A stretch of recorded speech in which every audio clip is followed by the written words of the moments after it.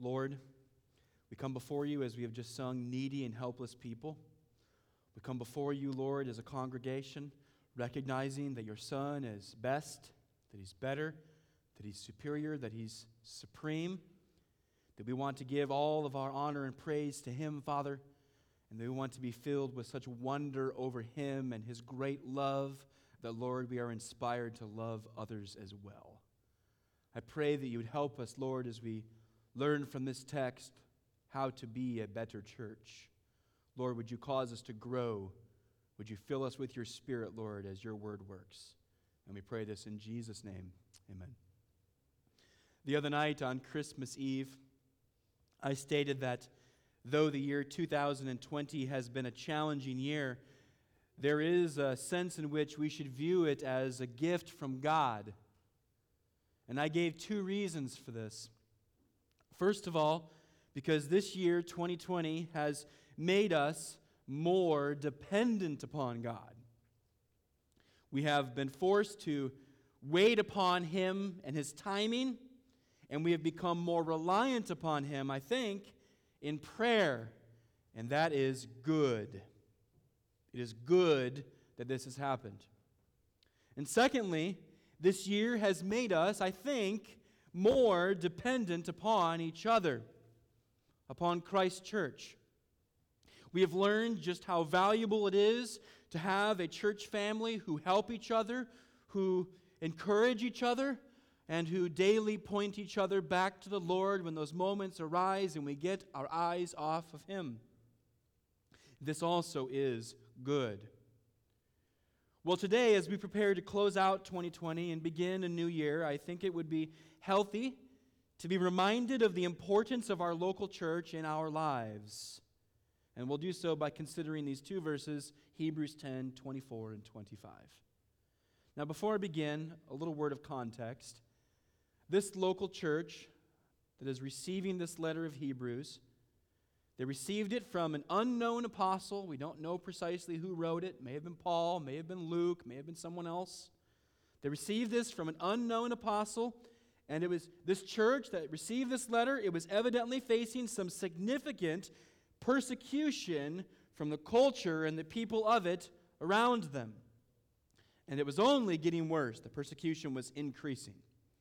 In chapter 10 of Hebrews, verse 32, it says, "Recall the former days when after you were enlightened," so right after they came to know Christ, "you endured a hard struggle with sufferings, sometimes being publicly exposed to reproach and affliction, and sometimes being partners with those so treated. For you had compassion on those in prison, and you joyfully accepted the plundering of your property, since you knew that you yourselves had a better possession, an abiding one." So in this church, they had faced a hard struggle with sufferings. They'd had friends who had faced a hard struggle with sufferings, and they had had the plundering of their property, and they did it with joy. But it appears that the persecution is getting worse in this local church, because in chapter 12, verse 4, the writer says, "In your struggle against sin, you have not yet resisted to the point of shedding your blood." Which means you've been fighting, you've been dealing with this persecution. This sin has been coming at you. It's been a struggle for you, and it's been bad, though it hasn't quite yet gotten to the point where they've been killing you. But it kind of sounds like it's getting to that point. So this is a church that has faced this kind of persecution from the culture, and as a result of this significant persecution, as you might imagine, some of these Christ followers in this local church who received this letter were being tempted to revert back to their old lives, their lives of sin before they came to Christ. They were about ready to throw in the towel, so to speak. They were being tempted to return to their former lives under Judaism and under the law of Moses. These were former Jews. They became Christians, and now they're being tempted to go back underneath the law and forsake Christ. And their lives, if they did so, would then be probably a much easier, physically speaking, because the persecution against them would instantly stop. So yes, if they threw in the towel, their lives for that moment would become significantly easier. So at the time of this letter's writing, these believers were at somewhat of a standstill, and they were in danger of actually going backwards. And some of them had even begun to forsake the regular worship gatherings of the local church. And the writer of Hebrews, he pens this letter to them in order to essentially say to them, how can you go back? How can you return to your former manner of life before Christ? Instead of doing that, take time to evaluate all that you have in Jesus Christ. This is the essence of his letter to them. He warns them, he encourages them, don't go back, keep looking to Jesus Christ. And now, after the year 2020, when so many that we love have faced so much and continue to face it, there may also be a temptation for us to pull away from the Lord or away from his church. And so today I would echo the heart of the writer of Hebrews and say to you, how can we go back? How can we turn back from Christ and from his people when in Jesus Christ we have absolutely everything? Throughout this letter, the writer has taken great pains to show that Jesus Christ, King Jesus, the one we've been learning about as we've been marching through the book of Matthew, that Jesus Christ is supreme. He's making this case from the beginning all the way through the book that Jesus Christ is supreme, that he is altogether better, that he is superior over absolutely everything. How does he encourage a struggling church that's beginning to disintegrate with people pulling away and going back to their old manner of life under sin? He points them to the supreme Jesus Christ. Look with me. If you have a copy of God's Word, look over at Hebrews 1 with me, or else just listen.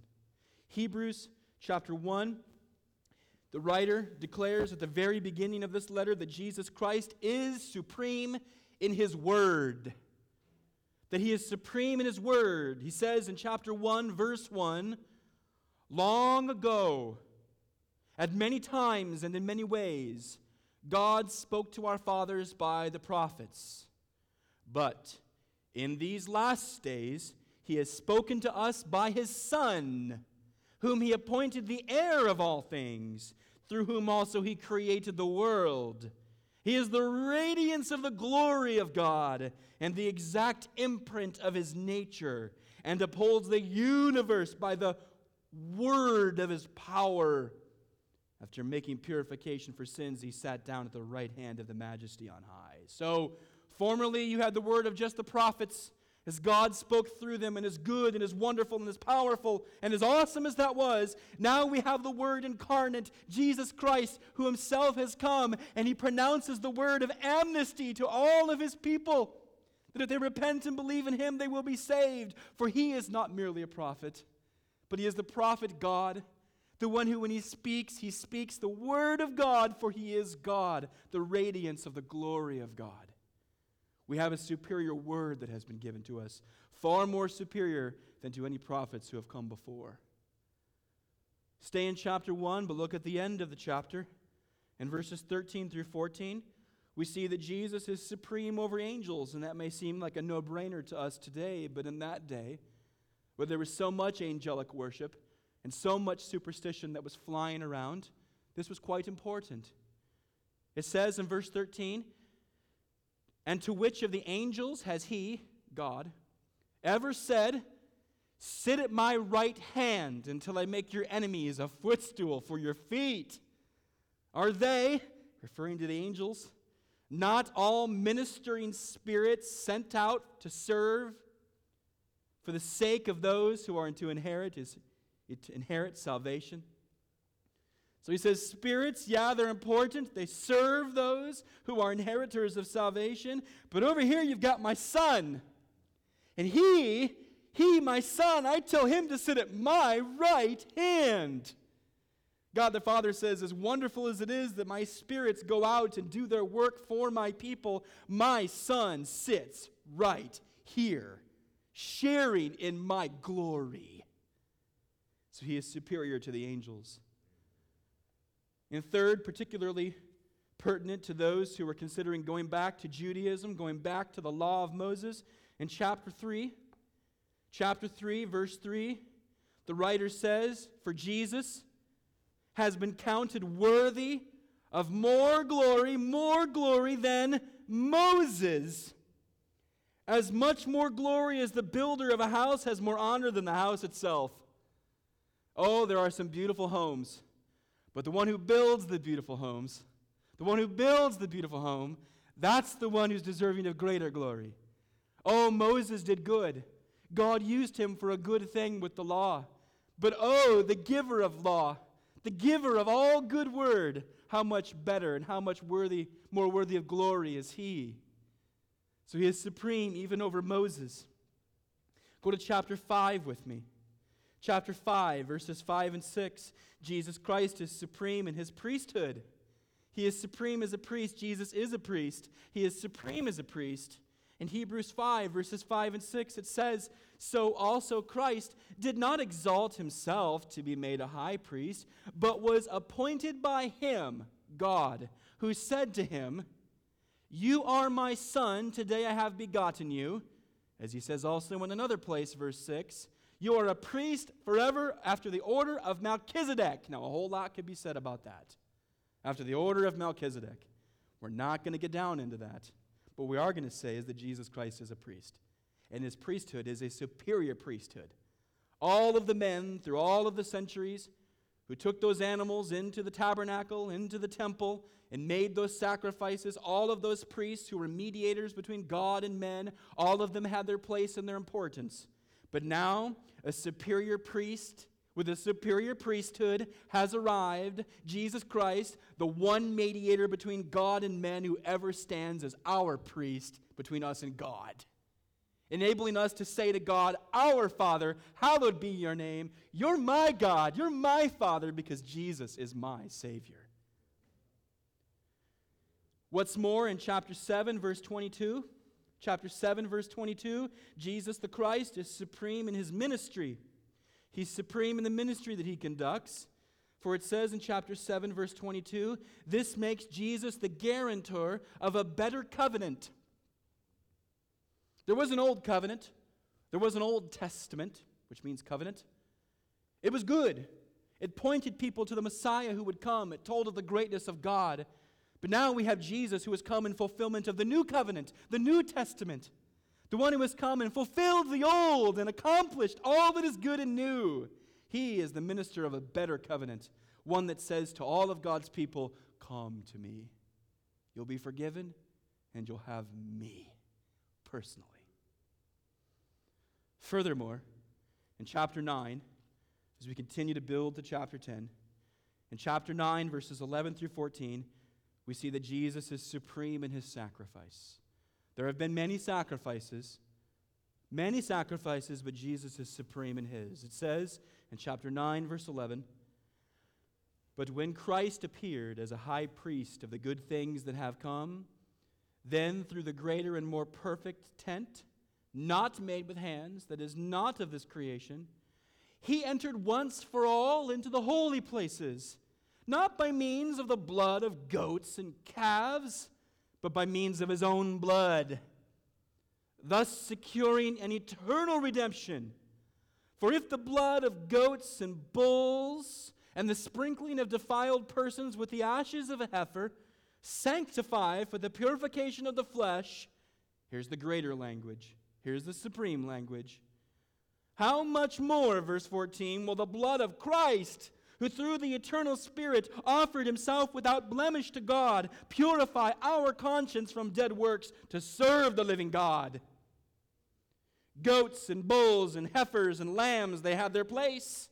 They pointed to the supreme sacrifice who would come. And Jesus Christ is the supreme sacrifice who would come, and his blood is superior to that of any animal. For his blood is able to wash his people clean. His blood is able to make us right with God and actually become heart-changed servants of the living God. This is a better sacrifice. So, beginning all the way up until our passage, the writer says Jesus is supreme. Jesus is supreme. Jesus is superior. He's better. Jesus is supreme in every way, he makes the case. And when we recognize that and fully appreciate that, we then know that there's no way that we could ever turn back from Him and from His people. Because when you have found the treasure that is hidden in the field, you go and you sell all that you own to buy that field. So how can we best respond to Christ's supremacy in a day when there are so many temptations for us and for other Christians to turn away from Him? Well, we could say a lot of answers to that, but one answer to that question is by recognizing the vital place of the local church in your life and in the lives of others. By recognizing that you need the local church, and by recognizing that the local church needs you. This is where the writer of Hebrews draws our attention in chapter 10, verses 24 and 25, with two connected encouragements. Two connected encouragements. Number one, let us stir up our love. And number two, let us treasure our gatherings. Let us stir up our love, and let us treasure our gatherings. So encouragement number one, let us stir up our love. Verse 24 of chapter 10. And let us consider how to stir up one another to love and good works.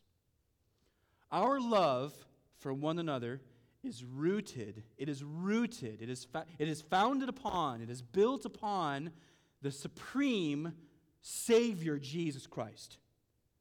Our love for one another, if it's going to be true Christian love, lasting Christian love, it is rooted in our confidence in the supreme Christ. Look back at verse 19.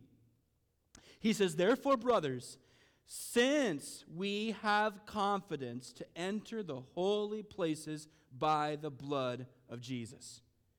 Everything he's going to say from this point on is built on this foundation that we now have confidence to enter the holy places by the blood of Jesus. In other words, because Christ is supreme, and because this Christ shed his blood for us, we, Christians, now have confidence to enter into the holy places of God Himself. This means that we have confidence to draw near to Him in intimate, wondrous, joyful, ongoing fellowship with the God of heaven, the Maker Himself. My friends, we are not left to send one of our church members once a year into the holy place of the inner part of the Jewish tabernacle so that a sacrifice can be made before God to appease His righteous anger over our sin. No, all of us, if we have Christ, all of us have confidence now, due to Jesus and His shed blood, to enter into God's holy, welcoming presence every moment of every day of all of our lives. We have this. It is a confident access to God. And look at verse 22. He continues in this line. He says, let us draw near with a true heart and full assurance of faith, with our hearts sprinkled clean from an evil conscience and our bodies washed with pure water. My friends, we can draw near to God because our hearts, which were once so rebellious towards God and separated from God, have now been cleansed by God. We can actually draw near to Him. So Christians of all days now stand boldly in the confidence provided to us by the work of Jesus, our supreme Lord in Christ. And we are to respond to this great privilege by looking to each other. In verse 24, we are now to stir up one another's love and good works. The word stir up, that means to rouse other people to some activity. It is to provoke their hearts to do something. It is to speak or to act in such a way that others are actually roused in the same way as we are. And what Christians, followers of the supreme Lord and Savior, are to do, especially in the hardest of times and in the most difficult of years, is to rouse one another to love and good works, to stir up one another towards true Christian affection. We are to seek out ways where we can be such examples of love and goodness towards the rest of the body of Christ that others in the church of Christ are also inspired to live in such love and goodness. I love how the Apostle Paul puts it in Romans 12, verse 10. He says, "Love one another with brotherly affection, outdo one another in showing honor." So he says to Christians, love one another with brotherly affection. Consider each other brothers and sisters, spiritual brothers and sisters, spiritual kin, and love each other that way. And then he says, outdo one another in showing honor. Now, this does not mean that we should get competitive with our love, though that could be kind of fun to try. But it does mean that we should keep looking for other examples of love around us and then go even further ourselves. It is to continually increase the amount of love that is being shown in the local church. In other words, my friends, the local church is not merely about what you receive. It is also about what you give and how you give it.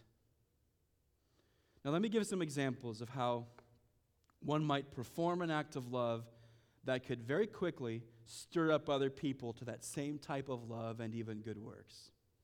We could give a lot of examples. I'm just going to give 4. Example number 1, a man in the church, he commits some of his time to meet with his brother in Christ once a week, or speaking over the phone due to the pandemic maybe. And he does this in order to simply read the Bible and pray with this other man who is facing some challenging life circumstances. He might not be able to do a lot. He's not been that well trained, but he can at least read a book of the Bible with his friend, and they can pray together about what they've read, and he can offer the encouragement of at least pointing him to the Scriptures, to the Savior, and you'll be amazed, that man will, at how much true Christian fellowship happens when they simply read and pray together. Another example, a teenager invests his or her time in a senior member of the church, in a senior saint in the church who is either lonely or has just lost a spouse or gets only a little attention from other people when the church gathers, or who has very little energy left to serve others and just feels bad about that. Doesn't have the strength anymore. Can't do the things that she used to be able to do. Can't do the stuff that he used to be able to do, and they feel bad about it. And so this teen, not in a patronizing way, but in a way of true Christian affection, decides to spend some genuine time and pray with this individual, this older individual, that they might both encourage each other. The encouragement of friendship for the older individual especially, and the encouragement of wisdom from the older individual to the young. Oh, what a blessing that would be, an example of love. Third example, a woman, she sacrifices some of her own hard-earned money in order to buy groceries for a hurting friend who has either just experienced a personal loss or who is struggling with doubts and uncertainties in life. 2020's got to her. So you go out of your way, you spend a little bit, you meet a need, and you encourage and you pray with them. Example number 4. A mature couple takes a younger couple under their wings to teach the young husband or the young wife how to love each other biblically, how to manage their finances rightly, and how to serve in the local church faithfully, or how to approach parenting.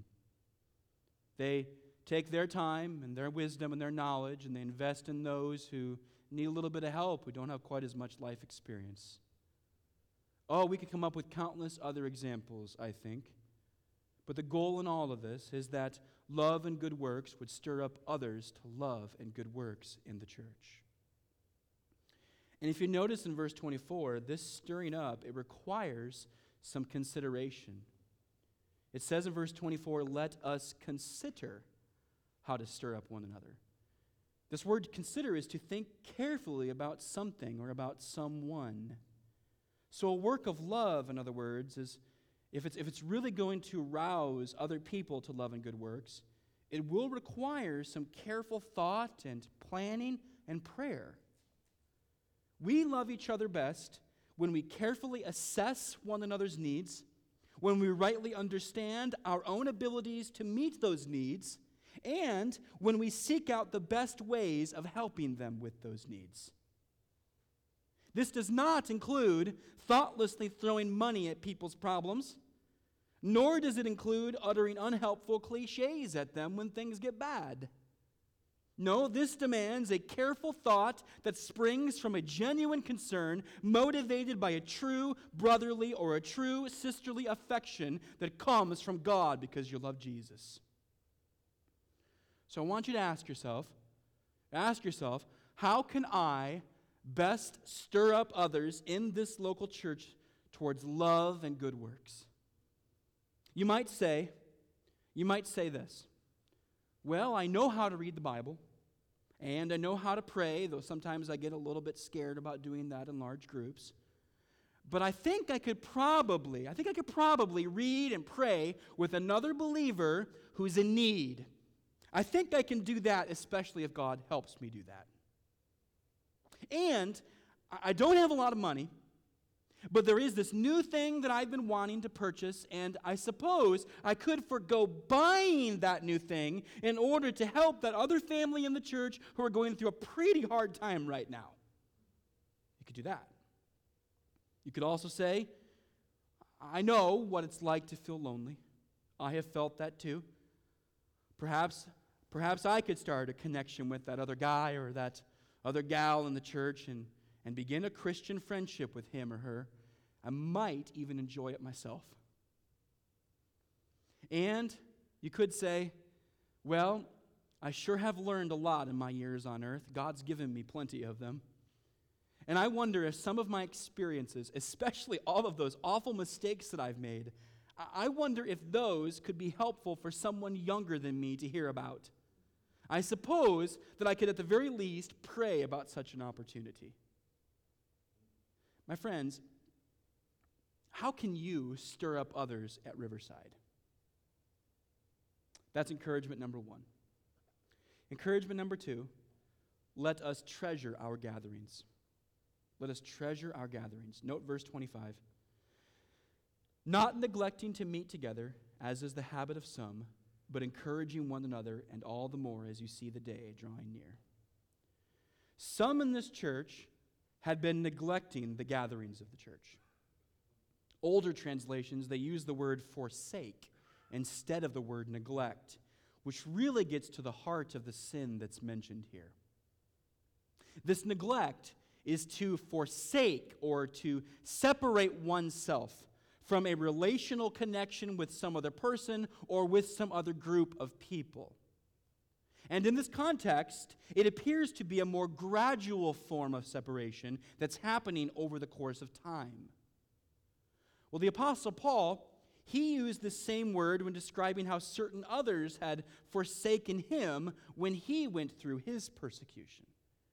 He said in 2 Timothy chapter 4, verse 10, for Demas, another man who traveled with him, for Demas, in love with this present world, has deserted me, or neglected me, or forsaken me. He has deserted me, and he has gone to Thessalonica. And then he says a few verses later, at my first defense, no one came to stand by me, but all deserted me. Everyone neglected him. Everyone forsook him. Paul experienced that awful feeling. And this is also a word used by Jesus himself while he was on the cross for us, forsaken by all, including being forsaken by the Father. Jesus Christ on the cross in Matthew 27, verse 46, about the ninth hour, he cried out with a loud voice, and he said, Eli, Eli, lema sabachthani, which is, my God, why have you forsaken me? Jesus felt this experience on the cross, the most bitter form of neglect, the most bitter experience of being forsaken, when even the Father turned his back on him, because all of your sin and all of my sin was laid upon him. And God does not look at sin. And this is also the word found at the heart of Israel's sin in the Old Testament scriptures. For as God says through the prophet Jeremiah 2, verse 13, my people have committed two evils. They have forsaken me, the fountain of living waters, and have hewed out cisterns for themselves, broken cisterns that can hold no water. What they've done is they've forsaken the source of living, replenishing water, and they've gone to a place that is a broken cistern that will never quench their thirst. They forsook God. So now, the neglect shown by these Christians had become habitual, which is why I say that this forsaking had likely happened gradually. Verse 25 says, as is the habit of some. Evidently, some in this local church had over time begun to meet less and less with the rest of the body. They had started attending the regular gatherings of the church far less often, and perhaps had even stopped attending altogether at this point.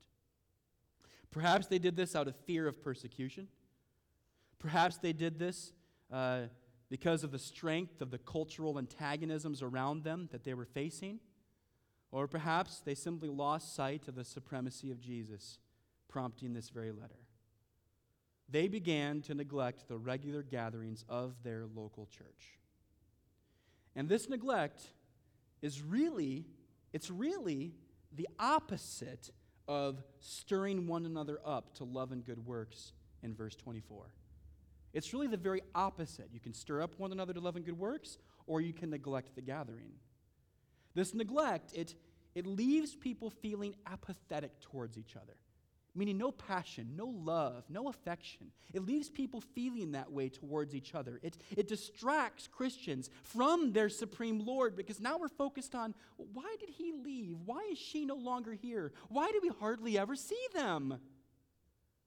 And it discourages true spiritual life in the church. Because when Christians witness others who once acted like Christian brothers and sisters towards them, now turning away from their Christian family, it causes pain and sadness and even despondency.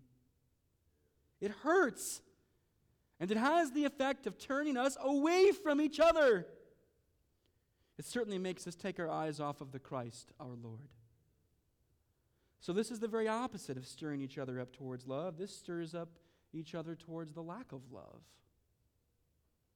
So we, in contrast, are not to neglect our gatherings. We are instead to see our corporate gatherings as opportunities for mutual encouragement, as we are each blessed by the word and by each other. Verse 25 says we are to encourage one another. The contrast to neglect is mutual encouragement. This word encouragement, it carries the strong idea, actually, of exhortation, which is to make a strong appeal towards someone that they stay clear of sin and instead keep near Christ and his people. The author of Hebrews used it earlier on in this book in chapter 3, verse 13, when he said, exhort one another every day, same word, exhort one another every day, as long as it's called today, that none of you may be hardened by the deceitfulness of sin. Why do you and I need to exhort each other, to encourage each other in a way that points each other away from sin and towards Jesus Christ? Because if we continually give in to sin, we become hardened by it. And we are to help each other remain soft and tender towards God, so that when we sin, we quickly repent of it.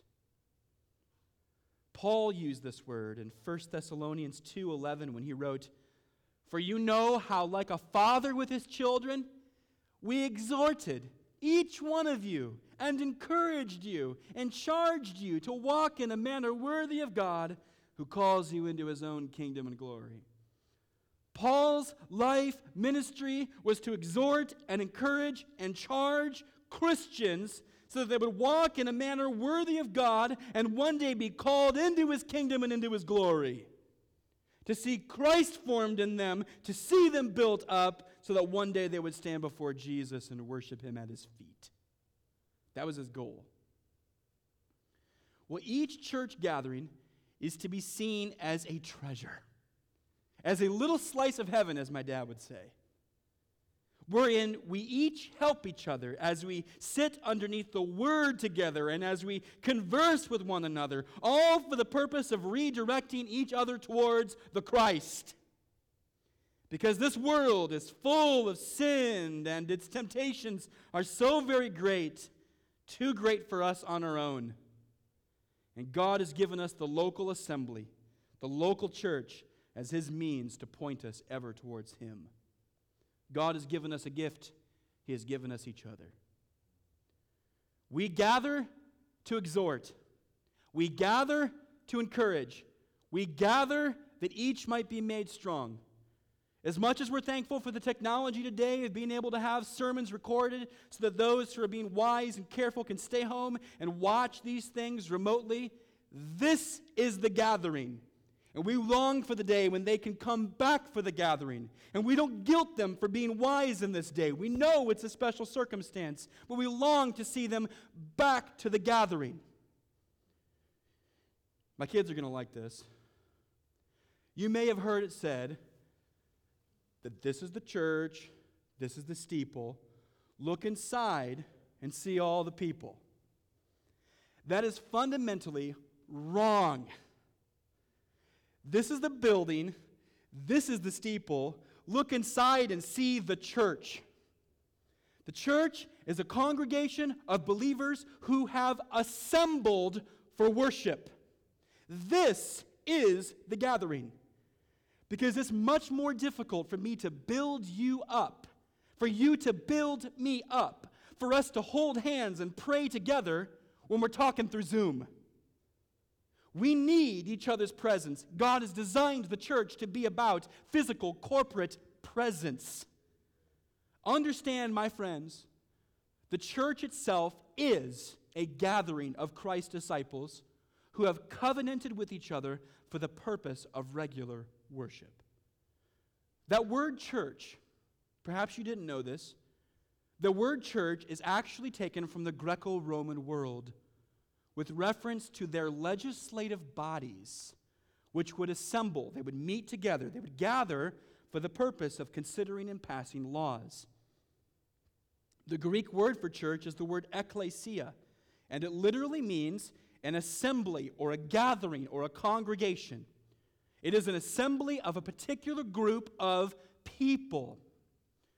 And in the Christian usage, a church or an ekklesia is a gathering of redeemed people who have shared beliefs in Christ and who have made a particular commitment to one another. Now, the Apostle Paul, he spoke of the church, the gathering, the assembly, the congregation. He spoke of it coming together as a formal body when he wrote in 1 Corinthians 11, verse 18, "For in the first place, when you come together as a church, I hear that there are divisions among you." They came together as an assembly. Church is something we come together as. And when there is an unrepentant sin by a member of the church, we pray that doesn't happen. But if it does, the church, the gathering, the assembly, the congregation is itself to deal with that member appropriately when they come together. As Jesus said in Matthew 18, verse 17, if he, the unrepentant sinner, refuses to listen to them, tell it to the church. If he refuses to listen even to the church, the assembly, let him be to you as a Gentile and a tax collector. So the assembly is the church. That's where the life of the body happens.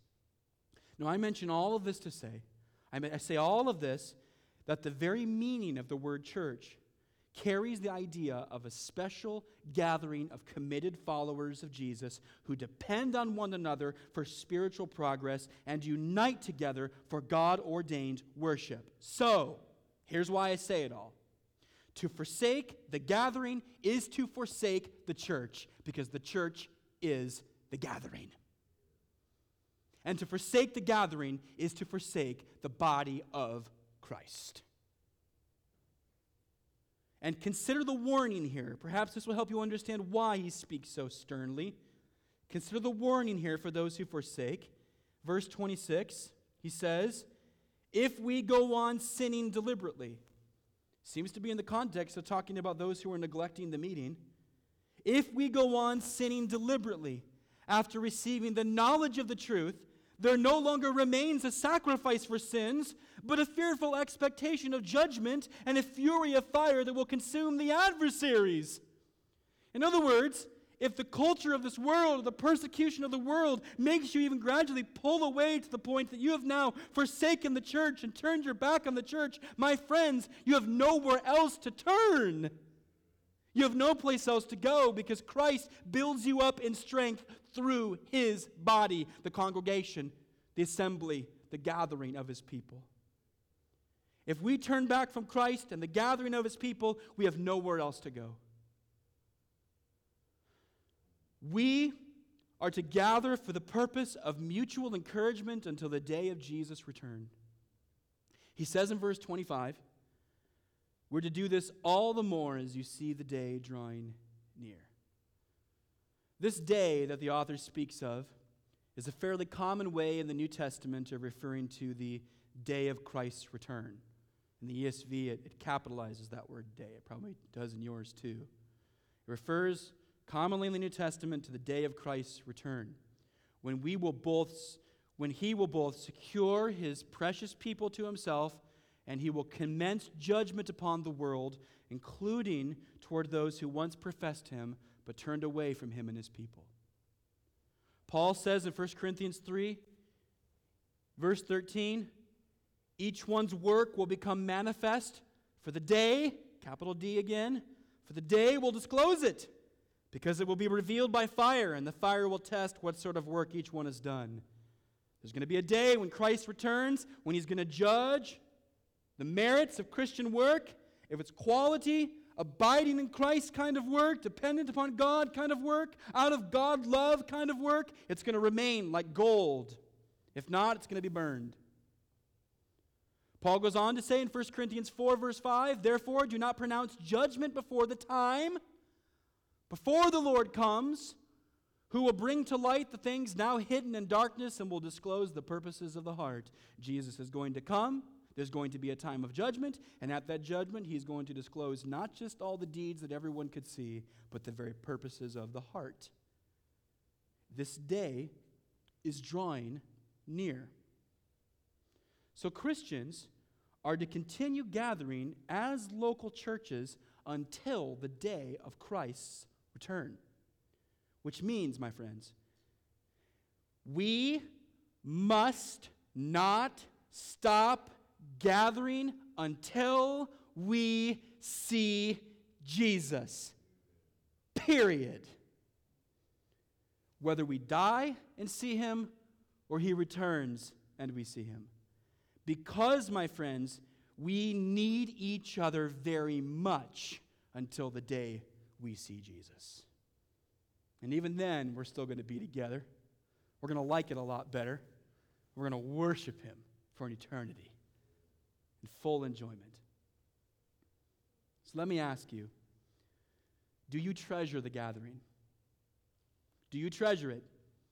Do you treasure Christ's church, his congregation, his assembly, particularly one local church, one local gathering? Do you assemble with them faithfully? Are you known for loving that body by devotedly congregating with that body as a member of that body? Now, I know when you think about the history of the church, when you think about the current status of the church, when you think about various people in the church, you can begin to think, boy, there's a lot of imperfections here. And there are, beginning with the one you're looking at right now. And you might begin to think, well, that church over there, bells and whistles and some good things over there. Maybe I ought to try that church. And then you spend a decade there and you realize, oh, this place is full of sinners too, just like me. The church is a bride with lots of blemishes. It's not going to look pretty all the time. In fact, more often than not, it's not going to look pretty at all. It's going to need Jesus every single day. It's going to need the groom.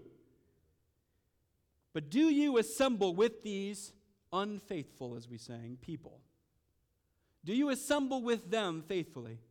Are you known for loving that body by devotedly congregating with that body as a member of that body until the day Jesus returns?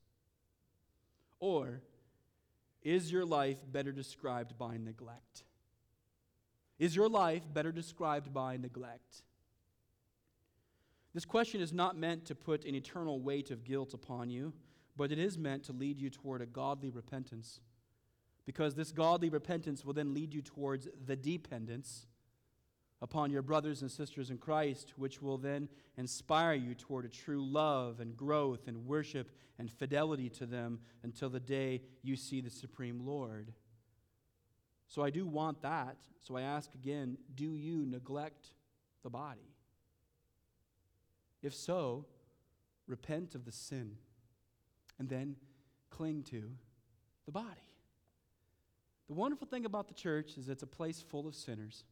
And when you sin, the response is not to pull away from the church. The response is to repent before your loving God and then go cling to the rest of the church because we're all sinners in the exact same boat together and we're all paddling towards Jesus. Riverside, my friends, this church needs you.